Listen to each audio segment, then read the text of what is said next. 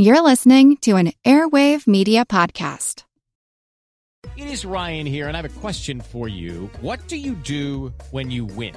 Like, are you a fist pumper, a woo-hooer, a hand clapper, a high-fiver? I kind of like the high-five, but if you want to hone in on those winning moves, check out Chumba Casino. At ChumbaCasino.com, choose from hundreds of social casino-style games for your chance to redeem serious cash prizes. There are new game releases weekly, plus free daily bonuses, so don't wait. Start having the most fun ever at ChumbaCasino.com. No purchase necessary. VGW. Void where prohibited by law. See terms and conditions. 18+. It was one of those unplanned events, and it happened in an atmosphere when crime was rampant and the police were on the back foot. Marcellus Ward was a narcotics detective in Baltimore working on a federal state drug task force, and he was executing a series of undercover buys to try to help to bring down a drug organization. The police didn't know. One day when Ward was executing this undercover drug operation, there's an unexpected police bust. The dealer panics, pulls out his .357 caliber, and shoots Ward 3 times, once in the hand, twice in the heart, killing him. And so I was a traditional drug warrior, figuring that we could arrest and prosecute our way out of the problem. The thing was, for many years, Ward had been working with a young and promising state's attorney, the equivalent of a DA in Maryland, named Kurt Schmoke. Then I had a friend of mine who was a police officer working undercover who was killed in the midst of an undercover drug operation. And I had to make a decision about whether to prosecute the person who killed, this is Officer Marcellus Ward, who killed him, for the death penalty. And Marty Ward, when he was shot and killed, actually was wearing a body wire, so I had to listen over and over to the conversations. Bottom line is that that whole involvement in that convinced me that there were as many people out here who were hooked on drug money that were hooked on drugs. So when the case came to trial, Schmoke was the state's attorney with responsibility for deciding whether to seek the death penalty, which turned on intent. He decided to pursue the death penalty. A jury thought otherwise, but it had a deep effect on him. And he just started thinking about how the system wasn't working. Ward was trying to achieve something, and the war on drugs that the nation and the city of Baltimore and the state of Maryland was engaged in just didn't seem to be effective. And so I felt that if we were going to, quote, win the war, that we had to come up with approaches that took the profit out of distributing drugs at the street level. That led me to look more and more at analogies between alcohol prohibition back in the 1920s, drug prohibition in the 1980s, and that convinced me that, yes, we need the war on drugs, but it ought to be a public health war led by public health professionals. 75 years the nation had been in one form or another on a war on drugs, and officially declared in the early 1970s under President Nixon. This enormous appetite for mind-altering substances, whether it's nicotine, whether it's alcohol, marijuana, or what else, Kurt Schmoke thought, isn't influenced by police action.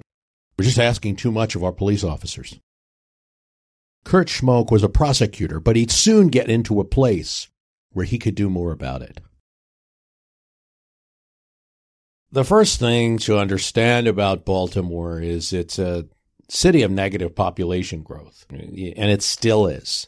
In the 70s, closing of manufacturing plants like Bethlehem Steel at Sparrows Point, which in 1887 opened and employed lots of Baltimoreans, the largest waterfront steel mill in the world. Also the closing of the 70-year-old General Motors plant on Broning Highway. The closing of the huge Daniels factory would so negatively impact the quality of life that people would just simply leave. Fathers couldn't provide for their sons even what they had. Forget about getting better.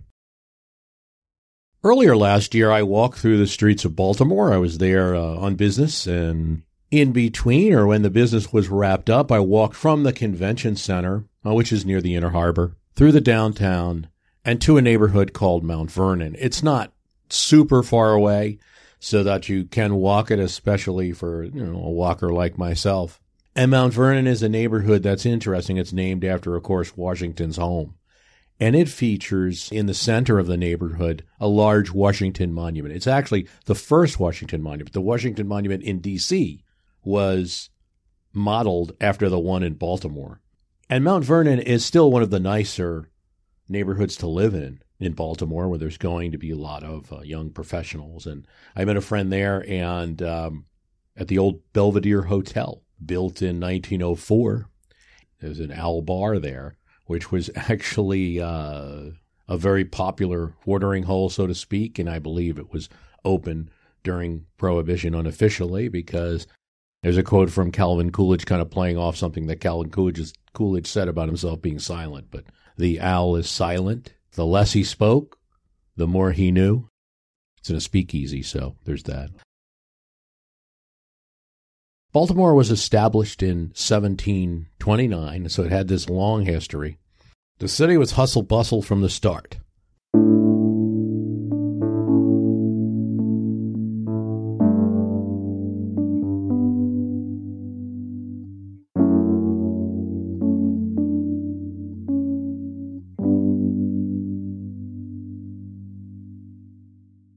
Where it was established originally, there was an old Baltimore that was actually moved, and now it's a point known as Locust Point. And in the 1750s, it had about 30 houses, but it didn't take long for it to grow and start to develop an ironworks. And Germans, Scots-Irish, Acadians fleeing British Canada, and of course African slaves were brought to Baltimore and started building the city. By the 1760s and 1770s, it had a market, which still remains there today, Lexington Market, a post office, a large red brick white wood-trimmed tavern called the Henry Fitt House, and the Second Continental Congress would be held there, effectively making Baltimore one of the capitals of the United States during the Revolution after the British threatened Philadelphia. Baltimore had a firefighting company, and the firefighters would have a long role in establishing political clubs in Baltimore, helping to get Millard Fillmore elected president, well, not elected president nationally, but winning the Baltimore in 1856 as a know-nothing candidate. The firefighters were supporting the Know-Nothing Party. Those political clubs are the ancestors of political clubs that ran the city for many, many years. They would have an almshouse, a theater, a courthouse, several churches, Anglican, Lutheran, Evangelical, Presbyterian. It would have a newspaper. It would swallow up nearby Jonestown and Fells Point into its realm. By 1790, it's got 13,000 people. It's not quite a Philadelphia with 30,000, but pretty impressive. We've discussed on the podcast previously and on one of the Arc and Commerce theories how Baltimore led in terms of railroads. The first one was established here. And that brings more people to the city. There's a lot to say about its middle history. I won't get into all of that. Obviously it plays a role in the Civil War, where its citizens weren't exactly on the Union side. In fact, Union troops trying to get to the front are attacked in Baltimore. But it grows eventually. It's got 500,000 people by the time you get to 1900. Another 100,000 in the surrounding county. In 1901, a skyscraper, the Continental Trust Company, is built. The large Belvedere Hotel that I mentioned, a beautiful building. Got to see it. Now it's a condo, but it still has that nice owl bar in the bottom. You can just imagine H.L. Mencken just sitting there, a famous Baltimore Sun journalist, sitting there sipping a beer at one of the tables. Electric trains brought Baltimoreans to D.C. in 1908, back and forth, and more skyscrapers would appear. Radio stations for Baltimore would prop up in the 1920s. University of Baltimore forms, an art gallery. Factories start to build up on the Patapsco River, and shipyards that will build 2,700 ships eventually, from the 30s to the 70s. In 1950, it hits a landmark. Its population will reach 946,000 people. 1950, and there it will stop, touching achingly close to 1 million in the city proper, but it will never reach higher than that. As while it's gaining people, it's losing people to Baltimore's suburbs. They're building roads to Baltimore County, Anne Arundel, and Carroll counties. A memorial stadium is built to honor recent World War I and World War II dead. And the Baltimore Orioles play there. Proud of its history, the city in the 1950s opens up a B&O Railroad Museum in an old 1884 railroad roundhouse. It's still there. But there are struggles.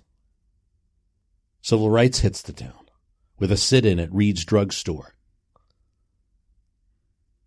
And in 1968, on Martin Luther King's assassination, there are riots in the city. 3 years later, William Donald Schaefer becomes mayor. He serves from 1970 to 1987. He puts his mark on the city during that time. There's a newspaper that calls Baltimore a loser. This gets him and many people in Baltimore upset. So he launches a campaign. The city is to be called Charm City. We want to welcome you. And I have to say, having been there, I do find people there very charming. You know, it kind of fits. It's a kind of half southern city, if you will. Particularly as someone from the Northeast, I find it fits. But it was sort of a slogan that was for marketing purposes. Schaefer puts a shine on the city. He's going to become governor after this. He gets a lot of federal money, even more money during the Carter administration when it's a president of the same party. But he can work with the Republicans, too. He's going to end up endorsing George H.W. Bush in the 92 election and not Bill Clinton. He gets lots of federal money. They rebuild the harbor in Baltimore, turn it into a tourist attraction, which is still there today. But something's happening. They're not getting back that 959,000 people. It's dropping. By 1970, 900,000 people. Schaefer's mayor another 10 years in 1980, 786,000 people. 640 odd today. Beneath all the shiny new buildings on the harbor, the restaurants, the shops, the ships that come in, the aquarium, the loads of tourists, there is rot beneath the surface. Sizable percentage of the city by the time you get to 1987. Hello, it is Ryan, and I was on a flight the other day playing one of my favorite social spin slot games on ChumbaCasino.com. I looked over at the person sitting next to me, and you know what they were doing? They were also playing Chumba Casino. Coincidence? I think not. Everybody's loving having fun with it. Chumba Casino is home to hundreds of casino-style games that you can play for free anytime, anywhere, even at 30,000 feet. So sign up now at ChumbaCasino.com to claim your free welcome bonus. That's ChumbaCasino.com and live the Chumba life. No purchase necessary. VGW. Void where prohibited by law. See terms and conditions. 18+. Hi, it's Bruce. Listen, we all know the news headlines are full of wild stories, like how the world is tipping towards authoritarianism, all while somehow, simultaneously, freezing, flooding, and on fire. It's a lot to take in. But what if, instead of being on the brink of disaster, we're actually on the cusp of a better world? If I've got your attention, then I highly recommend tuning to a podcast that offers a weekly dose of optimistic ideas from smart people. What Could Go Right is the acclaimed news podcast from the Progress Network. Zachary Karabell and Emma Varvaloucas dive into the biggest news and most pressing topics of our time, from climate change to politics, and make the case for a brighter future. Season 5 features fascinating guests like democracy scholar Schmoke on the hidden perils of identity politics, and NPR anchor Steve Inskeep about the importance of talking to people who differ from you.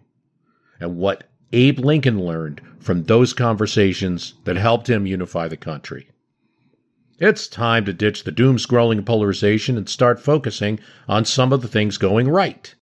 So check out What Could Go Right wherever you listen to podcasts. Crack is a highly concentrated, crystallized form of coca leaves. The leaves, it's so processed that it bears little relationship. It's like, comparing a Jolly Rancher to the watermelon fruit. With a glut of cocaine powder in the 1970s, supply is high and demand relatively satisfied. Dealers are fighting it out. They need to find another way. Cocaine baked into rocks can be smoked, and they can appeal to those with less money. And by 1980, you start seeing this crack show up in Los Angeles, Houston, and the Caribbean, and it spreads to other cities. By 1985, the known cases of cocaine addiction in the U.S. go from 4.2 million to 5.8 million. Probably much more. The law responded with changed punishments, 100-to-1 sentencing disparities of crack versus powdered cocaine. Crack will get you 5 grams, will get you 5 years. It would take 500 grams of the powdered to get the same sentence. There's violence. It isn't all just people being locked up arbitrarily. Some of it also is the violence. There's 300 murders per year in a city of 650,000. That's like if the U.S. had 150,000 murders per year. That's what it would be like if the whole U.S. was like Baltimore during this time. We're a tenth of that, about 15,000 murders a year in the United States in 2019. 40,000 Baltimoreans are arrested each year, and the police force is taxed. The only place that's always hiring, said Dee Watkins, an author of a book about being in the drug trade, is the shadow economy. It's super dangerous to sell drugs in East Baltimore. Everyone's fishing to be on top. They'll do anything. They'll even call the cops on you if they can take your corner. People ran crack dens out of corner stores, out of houses, on the street. If there were like 100 blocks in a row, each one had its own business and its own clientele. In this environment, though, something unexpected happens in Baltimore, something that people are actually excited about. Donald Schaefer retires, and he's well-liked. That's not what they're excited about. Clarence Burns, who is the council president, is who Donald Schaefer wants to hand things off to. Schaefer's got his power from the various political clubs in Baltimore. He wants to hand off to Clarence Burns. And he does when he becomes governor. Clarence Burns is mayor for a few months and runs for mayor himself. But he doesn't win.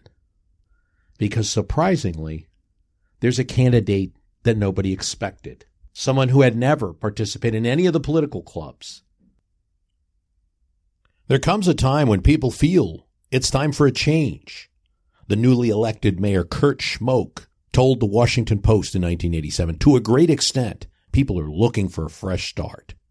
He wanted to address the many problems that were lurking beneath the surface to actually fix things. The school system, the illiteracy, the teenage pregnancy. Prepare Baltimore for a job market that required high-tech skills. Things that we hear about many places in America. He wanted to apply this to Baltimore in 1987. Baltimore Reads would be his initiative. And he'd have signs that say Baltimore Reads all over the city. Some of them are still there. Kurt Schmoke wasn't somebody who was born into the type of poverty that he wanted to fight, even though he was African American. And he would be the first elected African American mayor of Baltimore. Of course, Clarence Burns would be the first African American mayor. His parents were both college graduates with good jobs. He was an only child. He's also the quarterback of his high school football team. And he caught the attention of Robert Hammerman, a white Baltimore city judge, who ran a club called the Lancers for youth that he saw potential for. And he'd meet with them on a regular basis and mentor them. They became close friends. Hammerman suggested that Schmoke aim high in his choice of a college. And Schmoke decided to eschew any of the local choices and went to Yale. He got a Rhodes Scholarship and studied at Oxford University. He knew he was headed for a career in the law and probably politics. He had a good moment at Yale, where in the late 1960s, anti-war sentiment turned many campuses into battlegrounds. Tensions erupted at Yale during the New Haven murder trial of Black Panther activist Bobby Seale. Seale's trial progressed. A group of Yale students protested at the campus administration building, quickly becoming an angry mob. Faculty members were inside the building and predicted the universities is going to really suffer a calamity here. And they need one representative to talk to, like bring in one representative from the students outside. The students choose Kurt Schmoke. He was 20, but he takes the podium and says, the students in this campus are confused. They're frightened. They don't know what to think. You're older than we are and more experienced. We want guidance from you, moral leadership. I beg you, give it to us. On both sides, nerves were calmed, and a solution was worked out, at least for how the university was going to handle the crisis and allow protests and things like that. It couldn't affect the trial.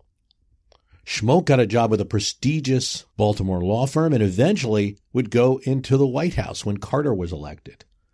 Stuart Eisenstadt, who was one of Carter's domestic policy advisors, had him as an employee. He didn't quite know Schmoke until one day Schmoke says he'd like to meet with him. Eisenstadt says, okay, I guess this guy from Baltimore has some ambitions, wants to talk to me about wanting to do more or something. No. Schmoke says, I'm leaving the White House. Eisenstadt had never heard anyone say that. Everyone wanted to work there. Schmoke wanted to leave. He wanted to do things in Baltimore.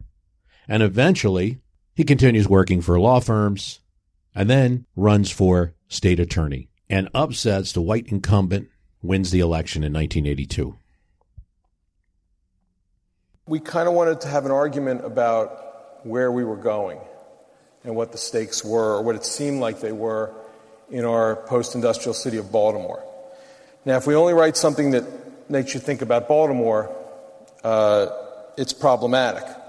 So we were trying to be specific to what we knew and what we were very familiar with, but also write to what seemed to be the condition of Western democracy. Around this time, there's a young reporter at the Baltimore Sun, David Simon. And he's an interesting character. Sometimes the editors have to rein him in a bit. You know, it's okay to report on the drug trade, David. It's okay to report on what's going on with the police bust of a drug dealer. But, you know, a long article comparing a drug kingpin to Richard III, Richard as a Shakespearean figure, you know, we're going to have to reject that. But there was all of this in David Simon's writing, and he was dedicated, and he was a workhorse. His ear was tuned for the street corner and the precinct. For 13 years, he covers crime reporting. He knows how people talk, down to the accent. To have suction, that means to have pull with your higher-ups in the police force. A red ball is a high-profile case with political consequences. To re-up, well, that's to get more drugs to sell. The game, that's the drug trade. And I don't have to tell you, if you're a watcher of HBO, The Wire, what comes next. All of these things that this young reporter is going to report on are in that show that you may have watched. I've certainly watched all 5 seasons. As one actor, an African-American actor who plays the character Chris Partlow, one of the enforcers for the drug dealers, says, "This is David's domain. He gets the street of Baltimore better than we do." Simon delivers a pilot to HBO after having produced a book and a TV series in November 2001. His title of the show refers to a wiretap that a unit of the Baltimore police force was using to keep a local drug organization under surveillance. But he intends it to suggest more. He wants to create a novel, an ongoing video novel about Baltimore. He starts with the streets, then the docks, then the politics, then the schools, then the newspaper. Me and my colleagues had ripped off the Greeks, Sophocles, Aeschylus, and Euripides. Not Funny Boy, not Aristophanes. We basically taken the idea of Greek tragedy and applied it to the modern city-state. It wasn't our intention, but of course it was inevitable that it would happen. We were going to create fodder for those people who were inclined racially to mistake the underclass of any race with the race in its entirety. There were people who looked at The Wire and said, that's Black America. And of course, The Wire made no claims to that. There's an entire vibrant black middle class in my country that is we were making an argument about class, not race. The city just happens to be 65% African American. What we were trying to do was take the notion of Greek tragedy, of fated and doomed people, and instead of those Olympian gods, indifferent, venal, selfish, hurling lightning bolts and hitting people in the ass for no reason, instead of those guys, it's the postmodern institution. Those are the indifferent gods. One Sun reporter who worked with Simon said, you know how in a Russian novel the reader does the work for the first 100 pages and then it turns and you're lost in it? With The Wire, it might be episode 6 before it turns and you're in. The creators of The Wire would never say that their work was as good as Tolstoy or Dickens, but they can't quite resist the comparison either. I feel the same way about The Wire. I've answered questions on Quora from someone who has watched the whole first season and is kind of like, when is this going to start to get good? And that's really up to you and your DNA, in my opinion, though I would encourage everyone to watch the program. I have friends who can't watch it, who don't like it, and I have plenty of friends who love it. But The Wire is not just about entertainment. It's obviously telling a story. And Kurt Schmoke is a part of that story, though, it's by no means the entirety of what his story is. Hello all, Eric Rivenes with the Most Notorious podcast here. Each week I interview an author or historian about a historical true crime, tragedy, or disaster. Subject matter ranges from gunslingers to Gilded Age murder to gangsters to fires to pirates to wild prison breaks. My guests bring their incredible knowledge directly to you. Please subscribe to Most Notorious on your favorite podcast app. Cheers, and have a safe tomorrow. I'm Jane Perlez, longtime foreign correspondent and former Beijing bureau chief for the New York Times. I've been a foreign correspondent in lots of places: Somalia, Indonesia, Pakistan, but nowhere as important to the world as China. I mean, China is not dropping anti-democratic paratroopers into Montana. But of course, we did see things like the weather balloon / spy balloon riveting the whole country for a week. This is Face Off, an 8-part series in which we'll take you behind the scenes to key moments in the tumultuous U.S.-China relationship. We'll speak with a diplomat, a spy, a tech reporter, a U.S. admiral, even Yo-Yo Ma. Plus, my pal and noted China historian Rana Mitter joins the conversation. We'll look at what's driving the two nations apart and explore whether anything can help bring them back together. Face Off launches April 9th. Kurt Schmoke has a kind of conversion when he gets to the position of mayor. I mean, we know that these ideas have been in his head, even as a prosecutor, but he's in a position to do something about it now. Clearly, when I became mayor and I looked at our city, we've got a great city, but unfortunately it was a tale of two cities. On one hand, we had some great wonderful activities, the best of urban America, and then 8 blocks away from the best was some of the worst. And a lot of that had to do, the worst aspects of the problem had to do with substance abuse and what, in my view, was kind of the three-pronged aspect. It was addiction, it was a crime associated with distributing drugs, and it was AIDS. And he doesn't wait a moment. As soon as he's elected, in a U.S. Conference of Mayor, he brings up that we're losing the drug war. It hasn't worked. More arrests aren't working. Let's try something different. Let's try legalizing drugs.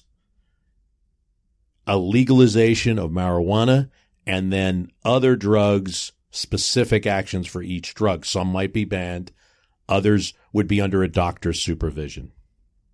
He then goes on Nightline and says the same thing. Then to a U.S. House of Representatives committee exploring his ideas. The reality remains as true today as ever. We have spent so many years and untold billions of dollars trying to square the circle, and we have failed. We need a measured and carefully implemented program of drug decriminalization, similar to the repeal of prohibition. $140 billion are spent on illicit drugs. Spend part of that to fix it. He conceded that there were risks. Providing legal access to currently illicit substances carries with it the chance, although by no means the certainty, that the number of people using and abusing drugs will increase. But addiction, for all its attendant medical, social, and moral problems, is but one evil associated with drugs. Moreover, the criminalization of narcotics, cocaine, and marijuana has not solved the problem of their use. Everything the cops are doing doesn't solve the problem of their use. In David Simon's show, The Wire, he calls it Hamsterdam. It's what the corner boys, the kids who assist the drug dealers in peddling drugs and bringing the money or in delivering the product, very young kids, they start to call this area that one rogue major has carved out in a part of Baltimore, and the kids call it Hamsterdam, because there the major says that his police will not enforce the law and will allow drugs to be used. And so you have this horrible scene in season 3 of The Wire where there's users shooting up, where there's all kinds of prostitution going on, where this kid's sitting around with nothing to do amidst people lying in the street, almost ODing, because now they can legally have as much of the drug as they want. I mean, in one comic scene, the police actually have to go to the corners and get customers so the drug dealers won't leave this Amsterdam non-enforcement zone area. But the other side of it, and it's so Greek and tragic and everything else, maybe Shakespearean, the other side of it is that the rest of this old neighborhood, an African-American neighborhood that had been plagued by drugs for so long, is now clean. The corners are free. The few cops that walk around can take care of small things that need to be. Some kids have a lemonade stand. People can sit on their stoops now without fear. And it's the good and the bad. I mean, that's indeed what one of the actors says. I done showed you the good. Let me show you the bad. It's eventually all shut down, and it goes very, very bad. Amsterdam, in case you're wondering, never happened in Baltimore. Kurt Schmoke didn't actually do this. He didn't actually instruct his police department, nor was there any rogue that I'm aware of that actually did anything like that. And Kurt Schmoke was not proposing something like a Amsterdam where people were actually shooting up themselves and in the street. This was to be, the heavier drugs. Say heroin would be treated by doctors under his plan. Nonetheless, Kurt Schmoke got tons of opposition in that 1988 hearing. Charles B. Rangel, a Democrat of New York, opposed Schmoke's proposal. He was chairing the meeting. He brings up in testimony Mayor Koch of New York City, who tells the panel, Mr. Schmoke is a brilliant spokesperson for a bad idea. And you have to understand this moment. Schmoke, this is the beginning of his mayoralty, not the end of it. He's a guy with so much promise. And people from outside Baltimore are looking at Kurt Schmoke and saying, this is great. This wonderful, educated young man has become mayor of a city with problems. And then here he is making this radical suggestion at this hearing. Here's what Ed Koch says. I want to tell you why it's a bad idea, although you already know. The fact is that it's not a new idea. People sat at this table as they just invented the wheel. That particular wheel, which is a flat wheel, we tried in Great Britain. Koch said the number of addicts in Britain doubled after doctors were allowed to prescribe heroin. Now, I've done some research on that. At least my take on it is that, in the UK, up until the late 1960s, and there's still programs existing today, doctors were treating heroin addicts with a lesser form of the drug. under their control.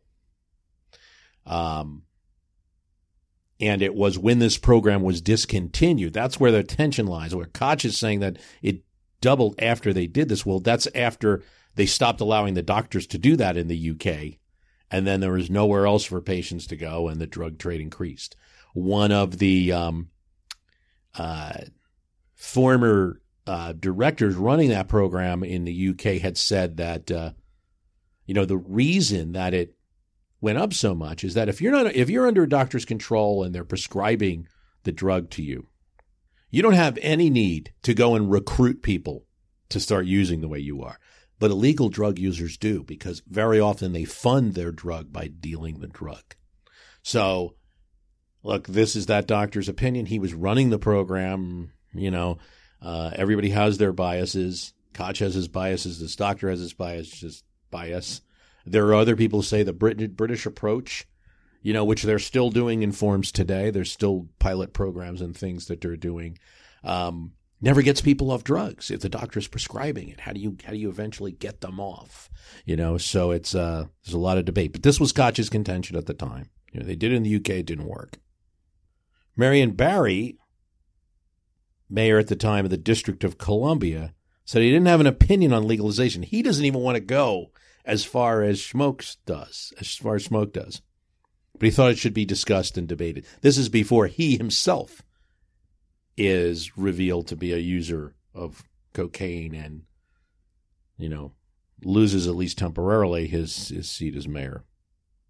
It's a tag, though, will be applied to Kurt Schmoke for the rest of his term as mayor, and he's going to get reelected. His legalization idea goes nowhere nationally, but he is popular in Baltimore. Here's what they said as he's running in 1995. All the money that's leaving the city, what do we do? Asked Fanny Fitzgerald, 67, a retired nurse, who said that as a black woman, she was proud to support Mr. Schmoke 4 years ago, but is too discouraged to vote at all this year. There's an empty house next to mine. The bricks are falling down. It rains in there. The drug dealers have taken over. This has been 5 years. What do we do? It was an all too familiar refrain for the 45-year-old Mr. Schmoke, who has lost the high hopes and goodwill that accompanied his arrival at City Hall. He is now in the toughest race of his career, facing a predicament that not even his detractors imagined in 1987. This predominantly black city is threatening to throw out its black mayor and elect a white one. An incumbent black mayor of a major black majority American city has never been upset by a white opponent. Well, that won't happen. Kurt Schmoke does win re-election, defeating the council president at the time, somebody aligned with Mayor Schaefer, who Schmoke and Schaefer are kind of fighting at this point. But the next mayor will be white, and that's Martin O'Malley. Jobs are down, crime and school dropout rates are up, pool of money from Washington, and this is a key difference between him and Schaefer. At this point, the pool of money from Washington is all but depleted. There are special projects. He has a good relationship with the Clinton administration. This helps him, but there isn't as much money anymore. Schmoke felt that he was unfairly criticized, and that, he said, we're all trying to fight this Schaefer myth. I dramatically decreased the size of government, and part of that was reducing the PR apparatus. It was a good government move, but it reduced the ability to portray an image week to week of the mayor in action, and I paid a price for that. During his election, he was criticized on two fronts: that he steered at least $2.4 million worth of city's legal business to his two close political advisors. And then, when he got into political trouble with a white opponent, he did something that he hadn't done at all in 87, running as this kind of young guy from Yale. He made his bumper stickers red, black, and green, the colors of the Black Liberation Movement. And his slogan is, makes us proud. He would win his race, and now Kurt Schmoke heads up the University of Baltimore and still talks about advocating treatment policy and treating drug addiction. What does Kurt Schmoke think about The Wire? For those of us who live in Baltimore, he said our biggest complaint about The Wire is that it does not reflect the fact that ours, in effect, is a tale of two cities. The casual viewer of the show would not know that Baltimore is the home of some outstanding museums, fine universities, world-class medical research institutions, tourist attractions, and tree-lined residential communities. It exposes the reality of the other Baltimore. vacant houses, poor-performing public school system, concentration of poverty. These two Baltimores coexist only 40 miles from the nation's capital. When Schmoke left office, the problems weren't solved. 10% of the population, 60,000 people, were addicted to drugs. 16% of third graders met the state reading standards. 15% of teenagers were neither in school nor were they employed. And the unemployment rate in the city was twice the rest of Maryland. Somewhere between 10,000 and 40,000 homes were vacant. And he turned over a city that was in trouble to the next mayor. Testifying before Congress in 1988, he proposed 3 initial first steps. First, eliminate all remaining criminal penalties for marijuana. Money previously spent on interdiction would instead be channeled to prevention programs. But there he was running into a problem. Because it's easy to see. Marijuana is by far, at that time anyway, the easiest drug to interdict. This is in 1995, giving law enforcement agencies opportunities to catch criminals and to say they were having victories in war on drugs. It was hard to give those up. Step 2 for Schmoke was to allow public health professionals to distribute heroin and cocaine to addicts as part of supervised maintenance or treatment programs. And step 3 was the exploration of broader decriminalization, just the exploration at this point. Creation of a government commission that would study substance abuse, including tobacco and alcohol, and make recommendations on how they should be regulated based on their potential for harm. Presumably, they'd recommend taking at least some money spent on prosecution and redirecting it towards drug rehabilitation. This is 1987. We're now in 2020. And I think a lot of people look at Schmoke as perhaps a not-so-successful mayor of Baltimore.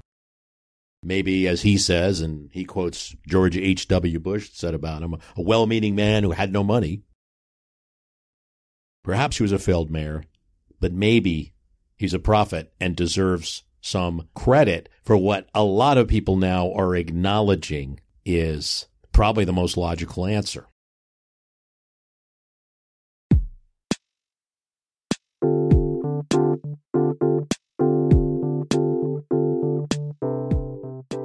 It's one of the great plagues I now believe of. I think it was always a plague in political discourse, and it's always going to be with us in political discourse. But I think one of the great new plagues of the 21st century is people who believe they have the answer in a paragraph, who believe that they can conjure an explanation for how we should do governance and how we should array our society that will apply to every single problem and in every single circumstance to which we find ourselves.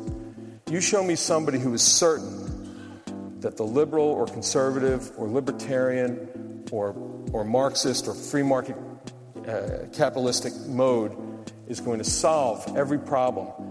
And I'll show you somebody who is. And in one episode of David Simon's The Wire, the mayor is exploring what to do about the enforcement of drugs in a particular area where the rogue police major has allowed drug use to flourish. And his public health commissioner speaks up and says, "Mayor, they're going to call you the most dangerous man in America." Well, that was Kurt Schmoke himself, who actually played the part of that commissioner on The Wire. David Simon, it was said, was an authenticity freak. He would put he put real gangsters in some of the roles. He would put real policemen and real teachers in some of the roles, real reporters in some of the roles. When he would do Treme later about New Orleans, he would put musicians in, despite the complaints of some producers who were used to working with professional actors. But Schmoke makes his appearance. I want to thank you for listening. I want to thank you for subscribing to the Premium Podcast, where I can talk about topics like this.